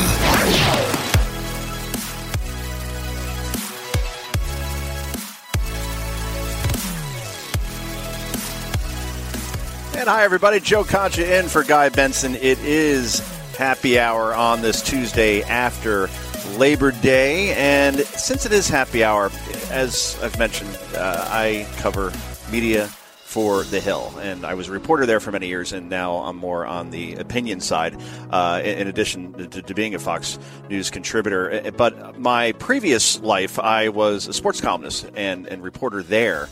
And I read a whole bunch of books when it came to particularly what some people see as the apex of sports on television, or at least the time where it became so much huger than it was maybe in the 70s or the 60s, as far as the NFL just taking off and Summerall and Madden and making every game feel so huge on Sundays on CBS, or Dick Enberg on NBC. Al Michaels obviously just getting a start in that decade as well, and the Miracle on Ice, and do you believe in miracles? Yes, and that great call. And obviously then Bird and Magic and Jordan in the NBA, and the CBS owned the rights to that as well. And then eventually Fox, which wasn't in the sports game to that point, then got NFL rights. And I believe it was, I want to say, if my memory serves me right, 1994. And now from there, you see Fox covering college football, obviously the NFL, baseball, you name it. So it's just amazing what sports has become in our life. And I get that there are some political aspects to sports now that may be turning some folks off, but ultimately it endures as the ultimate escapism for us. And I want to bring in my next guest because he's written a book that I've started to read, and it's just so. It's tremendous. I mean, I got to say, as a guy who watched the NFL Today as a kid way back when, and that, of course, is Rich Podolsky. Rich, how are you? Thank you for joining me, and congratulations on the book, You Are Looking Live, How the NFL Today Revolutionized Sports Broadcasting. How are you, sir? Thanks, Joe. I'm great. I just wanted to say one thing. Besides watching the NFL Today, I was a writer on the NFL Today beginning in 1977. So I got to see firsthand how the show really revolutionized sports broadcasting. I think this is a great trivia question. It's the first NFL studio show to go live. So you're saying that all the NFL shows up until that point, right, were pre-taped, and therefore the You Are Looking Live, which was famously said by Brent Musburger, that really meant something, because otherwise I guess maybe you were looking at video of stadiums where the footage is a couple hours old and maybe the weather is different than it was when they finally got live. But that is amazing that it's the first NFL studio show to go live. Why didn't shows go live sooner? They didn't have to. Back in 1975, there were only 3 channels, so they kind of had you. CBS had most of the games. NBC had some of the games. There was no cable TV. ESPN was 6 years away. There was no internet. There was no Google. There was no 24-hour news on CNN. There was no way to even get highlights of other games. And even NBC and CBS couldn't give you highlights of other games the same day. You had to wait until halftime of Monday Night Football to see some of the highlights of other games that Howard Cosell presented through the help of NFL Films. But in 1975, CBS really went fully live for the first time. And at that point, as you pointed out, all the other pregame shows were taped days before. All the announcers were middle-aged white men. And in 1975, Bob Wessler took over at CBS Sports. He brought in Phyllis George, former Miss America. He brought in Irv Cross to be the first black analyst on a live sports show. And a year later, he had the nerve to bring on Jimmy the Greek to talk about point spreads in his own inimitable way. That's incredible, particularly the part about the Greek, because the NFL, obviously we have legalized betting now through DraftKings and FanDuel, and more and more states are adding it. But for a while, it was kind of taboo to talk about point spreads and gambling, it seemed, but the Greek, for whatever reason, he made it okay. You know what I mean? In other words, you couldn't even put point spreads up on a screen because the NFL didn't want to really be associated with that aspect, even though obviously it's what helps fuel viewership to a certain extent. But the Greek, I think, was the most interesting hire. Irv Cross obviously was long overdue. The fact that you have so many African Americans playing in the NFL, and you got to wait till 1975 until you actually get somebody in studio who's African American. And then Phyllis George, a former Miss America, did she have any broadcasting experience before that? In other words, what's the backstory with each in terms of why they were chosen? Well, in 1975, who would have ever thought of putting on a woman, let alone on a live sports show, let alone a former Miss America. Great point. She came to New York to get a career in broadcasting. She did a little TV for a show called Candid Camera. Those of you who are all over 50 might remember Candid Camera and a guy named Alan Funt. Sure. But she was playing second banana to Alan Funt, and that really wasn't what she had in mind. Then she met a couple of young, handsome producers from CBS Sports, Tommy O'Neill and Bob Stenner, and she started hanging out with them, and through them she got to meet Bob Wessler, who in 1974 came in as the new president of CBS Sports. Wessler eventually met her, had a lunch meeting with her, and asked her after a few of the small talk things, he said, "What do you know about sports?" It was a loaded question.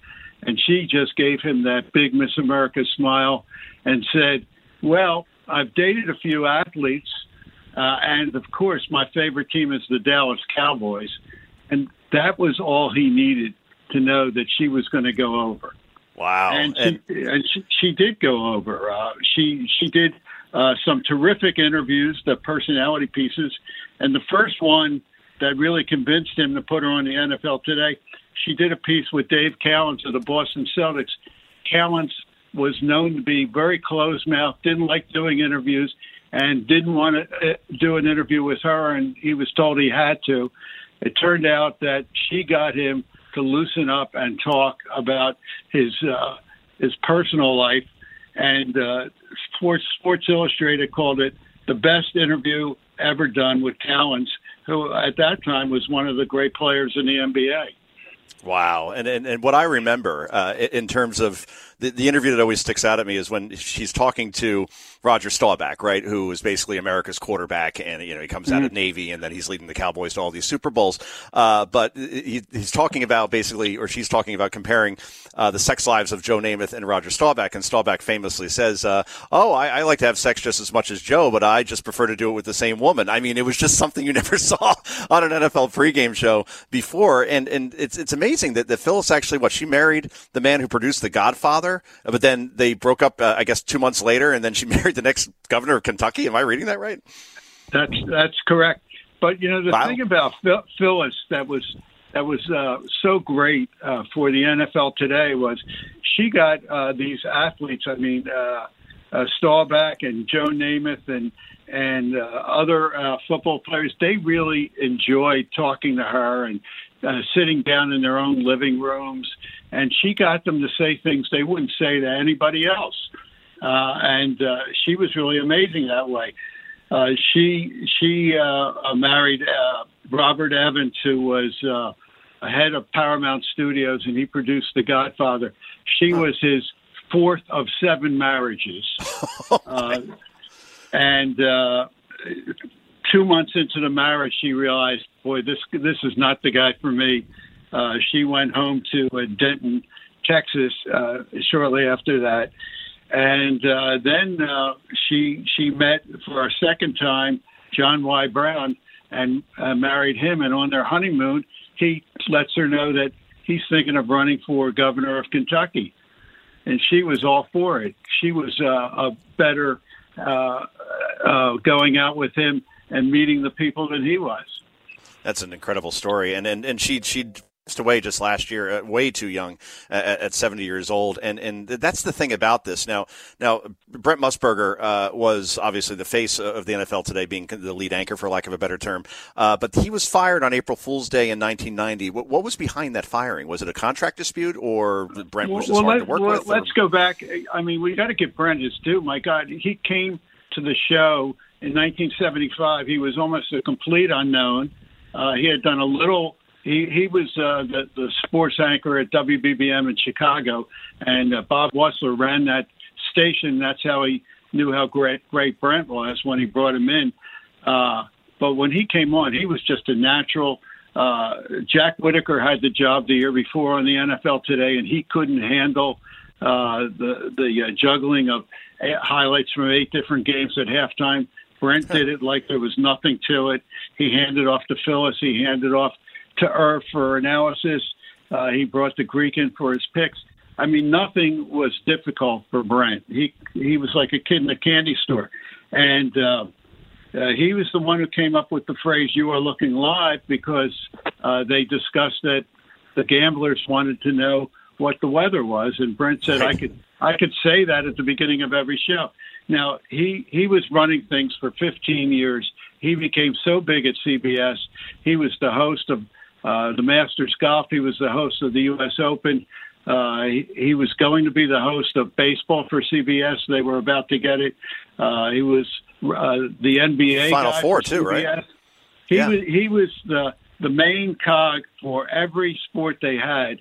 And the two guys who ran CBS Sports, Neil Pilson and executive producer Ted Shaker, felt they had other guys they wanted to spread the wealth with. I mean, one of them was Jim Nantz, another was Greg Gumbel, another was James Brown.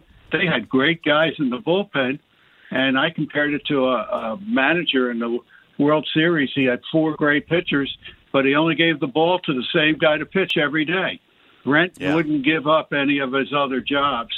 So when his contract came to a close, instead of renegotiating, they said, "See ya." Wow. And you can make an argument that Brent is top 5 all time in terms of not just being a studio personality, but the way he would call games with such great enthusiasm and always would work in a gambling reference here and there, which was always interesting, as Al Michaels likes to do from time to time as well. We only have about 3 minutes left, sir. So I do want to get to the book in terms of what do you think people will learn about the NFL today that they may not have known, even if they watched all of those years? They probably would learn an awful lot about a young lady named Jane Kennedy who replaced Phyllis George for 2 years when Phyllis quit and wanted to take some time off. Jane Kennedy was an African American, and she came on the show to co-host along with Brent and Irv Cross. And it was there's too much to talk about in 3 minutes, but really what I wanted to get across was this show, the NFL Today, it was seminal in helping the league popularity-wise overtake baseball as America's top sport. The NFL couldn't have been any happier, and it really made a big change in how we all watch the game. And I'm sure it must have been bittersweet as you're writing this book, Rich, to have Irv Cross and Phyllis George pass away probably when you were in the midst of writing it. Were you able to speak to them in terms of the book before they passed? They must have been excited to hear that obviously their contributions to broadcasting were being acknowledged.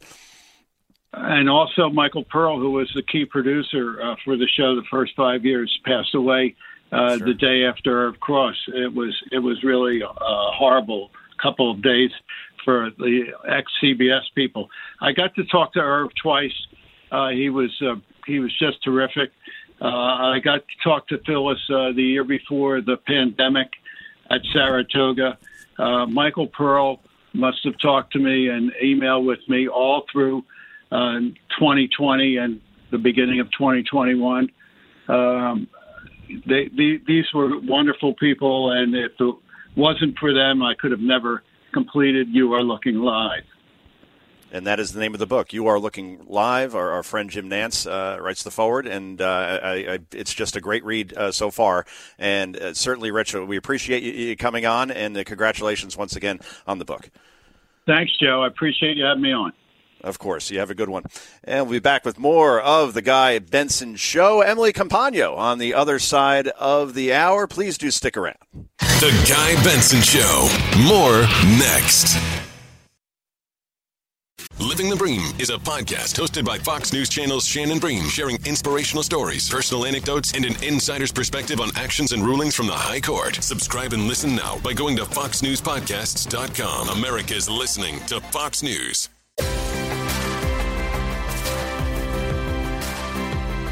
And welcome back, everybody. Joe Concha in for Guy Benson, the Guy Benson Show. Boy, there is just too much to talk about here as far as what's going on during this. I said it to Shannon, I'll say it again. Shannon Bream, who we had on earlier.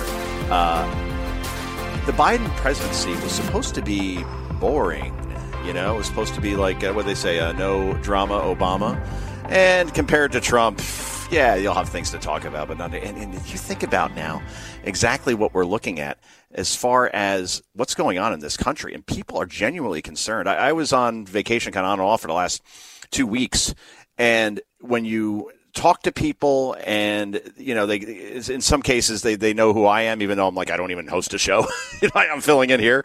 But, you know, I guess I guessed enough on Fox for I do get stopped from time to time. And people just all like it was almost, you know, practiced, like it was choreographed. They want to talk about Afghanistan.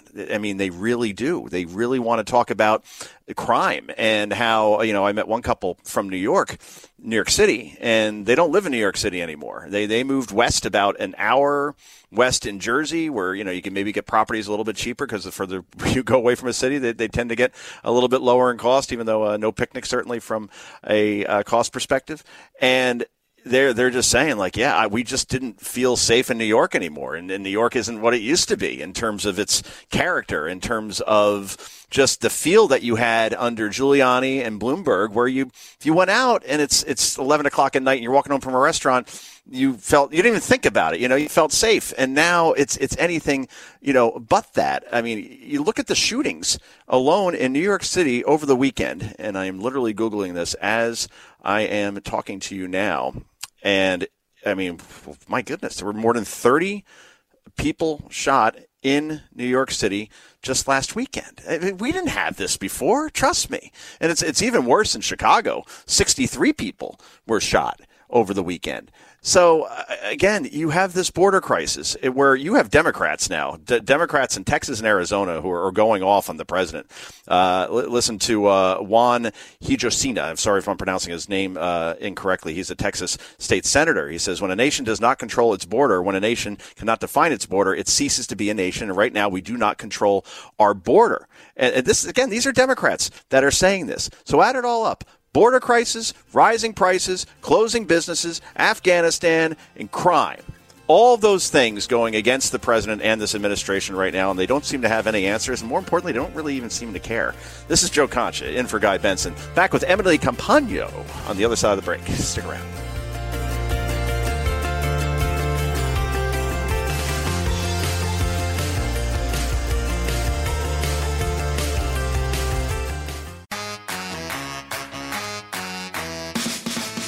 GuyBensonShow.com. Remember the Dos Equis commercial? I believe it was Dos Equis, the most interesting man in the world, one of the great advertising campaigns you will ever see. Well, I think I'm talking to one of the most interesting women in the world, because I'm reading a story on Emily Campagno, who is our next guest, and it's from SF Gate and San Francisco Gate, back from 2009. And it's very interesting because you get the background of how this person has lived her life. I mean, my goodness, law school internship in a South African township last year, a volunteer with orphans in Uganda. I mean, she lives in Alameda and would like to ultimately be a legal analyst or correspondent for a major TV news network. Wow, that was 2009. I think, Emily, the plan came to fruition. Well, thank you for that. I'm hardly one of the most interesting people in the world, but I appreciate that kind introduction. I remember that article well. And yeah, that was a long time ago. It's sort of, it is neat for me to think back and think that I have achieved that goal, which was really a dream come true. So it's an honor to be here in that capacity with you today, Joe.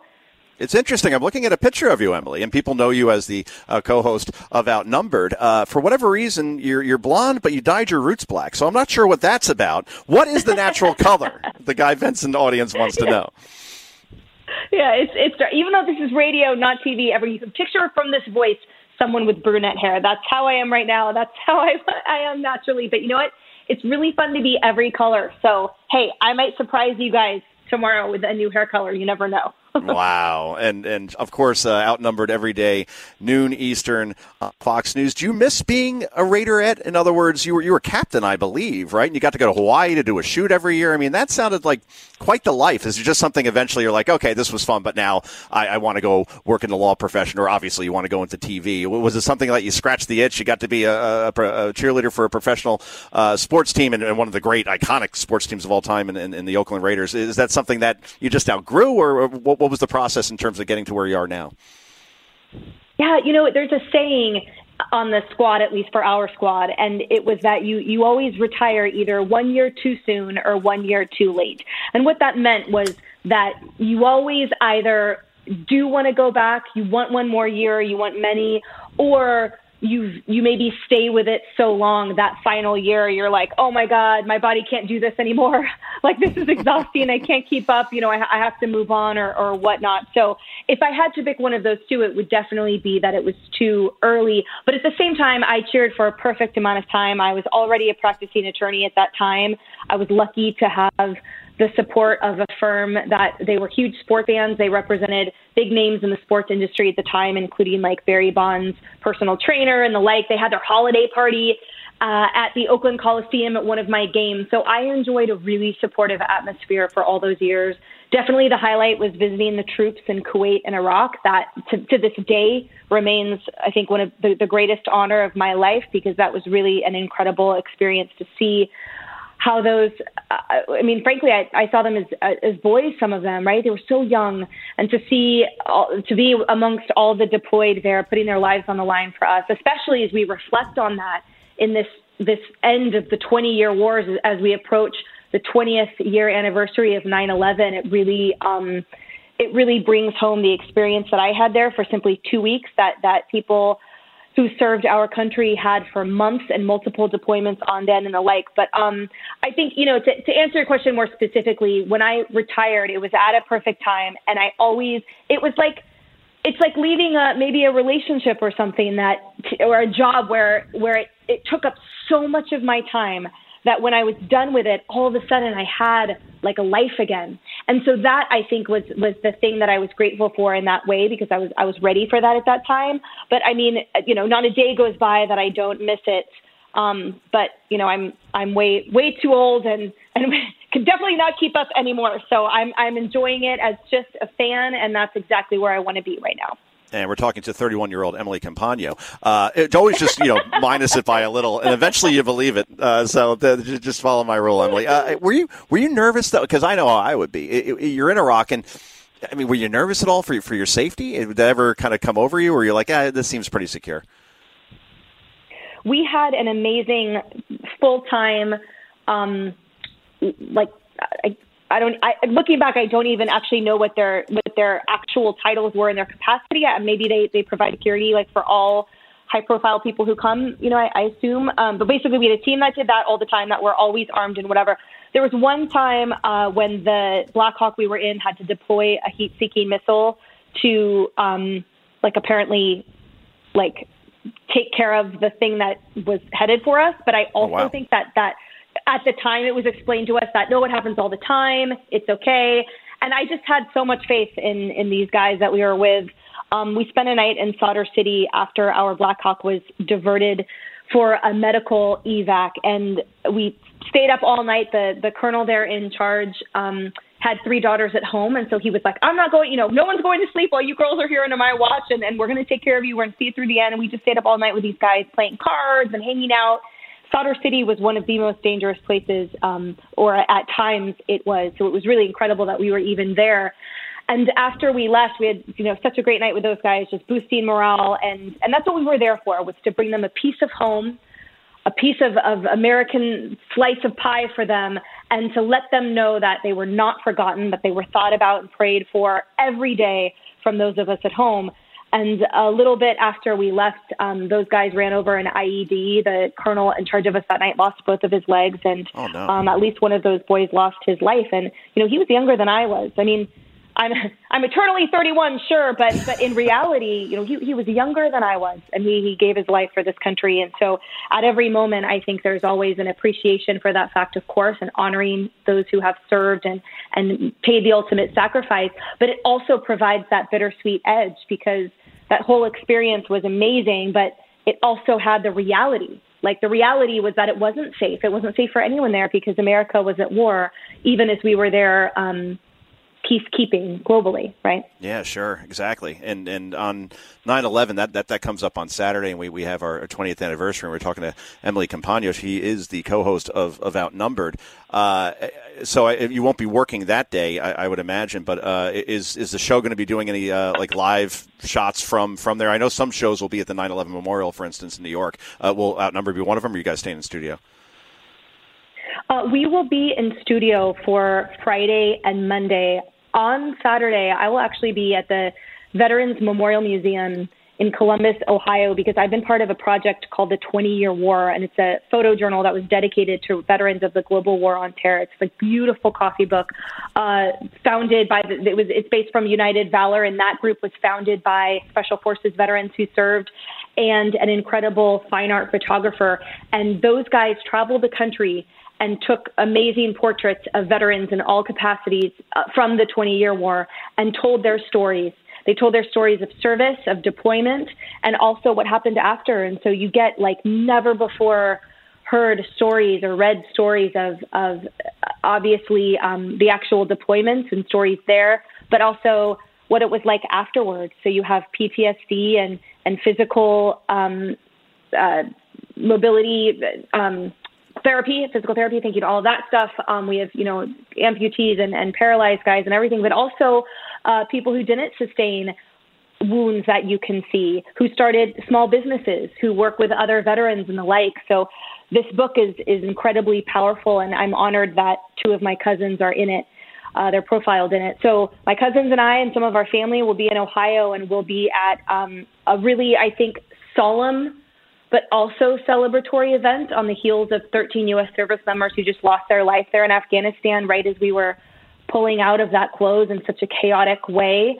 And we will also be honoring the last 20 years and those who served and those veterans who are part of this incredible book, The 20-Year War. So that's where I'm going to be on Saturday in Ohio. And then I'll be back to work on Monday morning.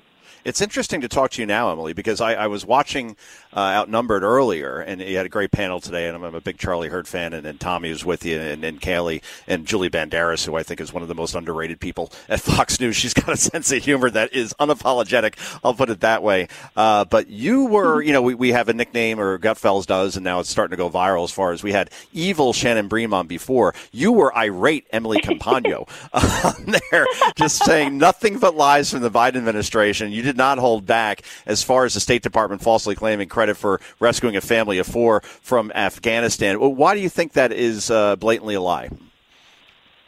No, and first of all, I absolutely love Julie Banderas. I totally agree with you. She's the person I would want stranded on a desert island with me if it ever came to that. I'll just say with that alcohol. right now because it would be entertainment for life. Yes. That's true. Right? With alcohol, though. With tequila and Julie, forget about it. Then that's a party, no question. You think she's unfiltered sober? Oh my goodness! But anyway, please continue as far as this evacuation. And why do you think the State Department is trying to take credit for something they know that they could get debunked on pretty quickly? They're that desperate for good news out of there? Well, it seems, as Congressman Ronnie Jackson perhaps put it best, that the thing that the Biden administration does best is patting itself on the back for what has gone horribly wrong. And I don't know the why behind it, Joe, but I know that is true. And I know that, as he went on to point out, his constituents were left behind. Our fellow Americans were left behind, left for evacuation by brave veterans to get these people out, and then for them to take credit, for them to lie in a way that they can be checked on. As you point out, we now have, just breaking, I think also this afternoon, emails now released that have the State Department specifically denying that charter flights can land not only at their air bases, but potentially some third-party countries, that they will not put the stamp of approval on it. And it specifically says, nor the U.S. I'm not quite sure where the phrase "my fellow Americans" escaped this administration. And one of the things you heard me talk about today that I find such a source of anger on my part is the radio silence that has been meeting people of every facet that have implored this administration for help. So even sitting congressmen, like the one from Sacramento trying to get home 30 school children stranded in Afghanistan. He said, I'm paraphrasing the radio silence part. He said, we've not received word. But from the DOD and the State Department, this is a congressman. Those veterans who get these emails saying no, no, and no, or they say no update. The American woman who was evacuated successfully, thank God, who received nothing but silence. I mean, how is that in any way acceptable? We pay the salary of these, quote, civil servants. We pay the salary. We voted in these elected officials, or people we voted in are who then selected these people to fill these posts. And I don't understand why the accountability has been absolutely severed now with deadly consequences. And I fear, Joe, for the future, I fear the worst might be ahead of us in Afghanistan. And I don't think that's even palatable. I know it's not to most Americans, right? We also just this week had the 41st round of pretrial hearings for the Gitmo 5, right, for the 9/11 mastermind and 4 of his accomplices there. And that's 15 years after they were transferred to Gitmo, 20 years after the 9/11 terror attack. I just feel like the wheels of justice, if they even exist in this regard, are turning so slowly, and Americans need and deserve differently. We're talking to Emily Campagno, irate Emily Campagno. We're going to get her to smile again because we're going to pivot here in our final 2 minutes here. So that's your warning so we could get to our teas.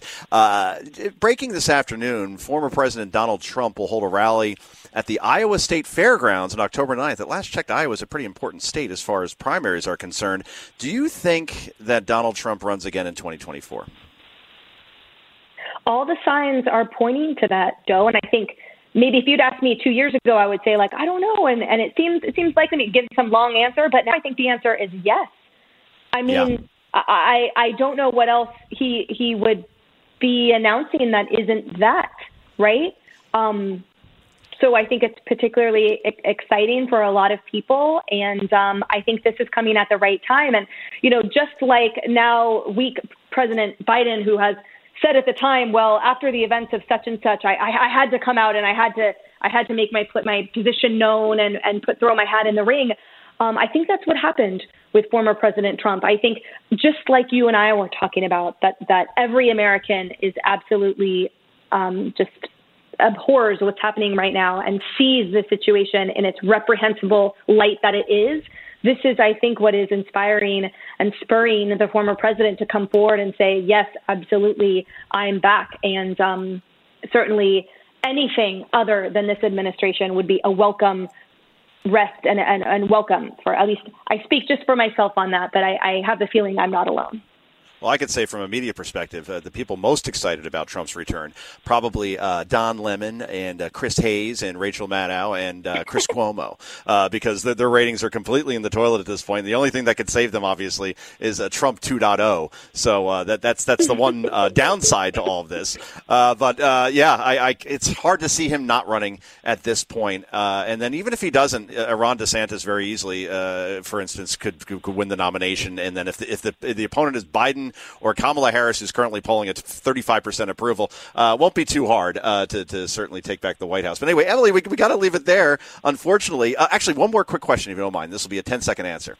When you're a cheerleader, are you allowed to date the players, or is that just a myth that you're not allowed to?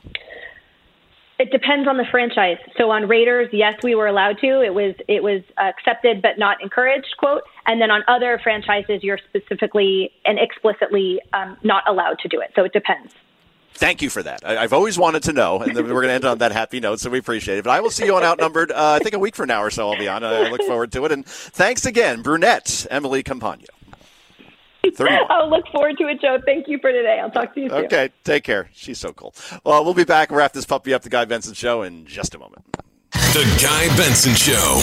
More next.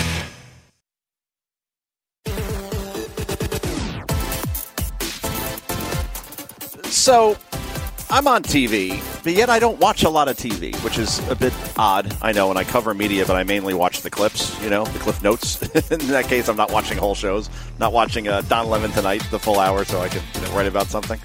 But I'm looking at this story, and it's in the the UK's the Sun, right?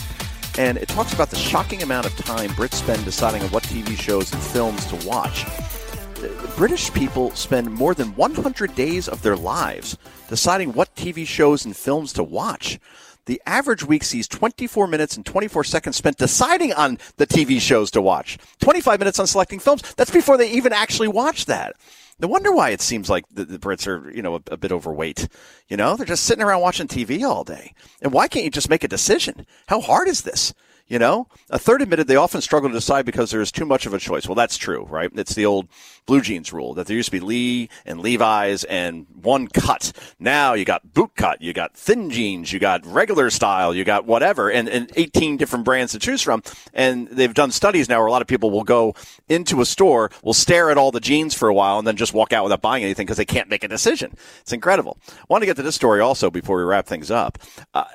At Rutgers, there is a student there that's being banned from attending a virtual class because he isn't vaccinated. I'll say that again. He cannot attend a virtual class. That means over the Zoom, over whatever they're using for this, because he's not vaccinated. But he's virtual. So how could Rutgers just imagine if you're this kid's parents and you're paying, what is Rutgers these days? Out of state, $45,000. In state, it's still about $28,000, $30,000. And then your kid isn't allowed to attend a virtual class, which you shouldn't be paying full price for anyway. And then because he's not vaccinated? What sick world are we living in at this point? Anyway, thanks to my guests. That was Kayleigh McEnany. It was Emily Campagno, Rich Podolsky, and Evil Shannon Bream. Thank you for tuning in. Guy, hopefully back soon. And thank you again for joining the Guy Benson Show. Joe Concha saying bye-bye.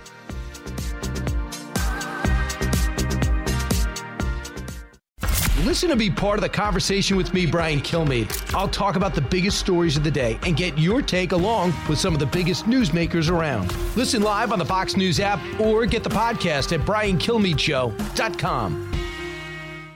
I'm Charles Payne. Listen to my Unstoppable Prosperity podcast so I can get you making money right now. Whether stocks are hitting new all-time highs or in free fall mode, opportunities abound. So why are so many potential investors still sitting on the sidelines? In a new season of my podcast, I'm going to get you in the game. After 38 years on Wall Street, I'm ready to impart some lessons and get you invested in the greatest wealth-generating machine in history. Listen anytime, everywhere at foxbusinesspodcast.com or wherever you listen to your favorite podcast. Listen to the show ad-free on Fox News Podcast Plus, on Apple Podcast, Amazon Music with your Prime membership, or subscribe wherever you get your podcasts.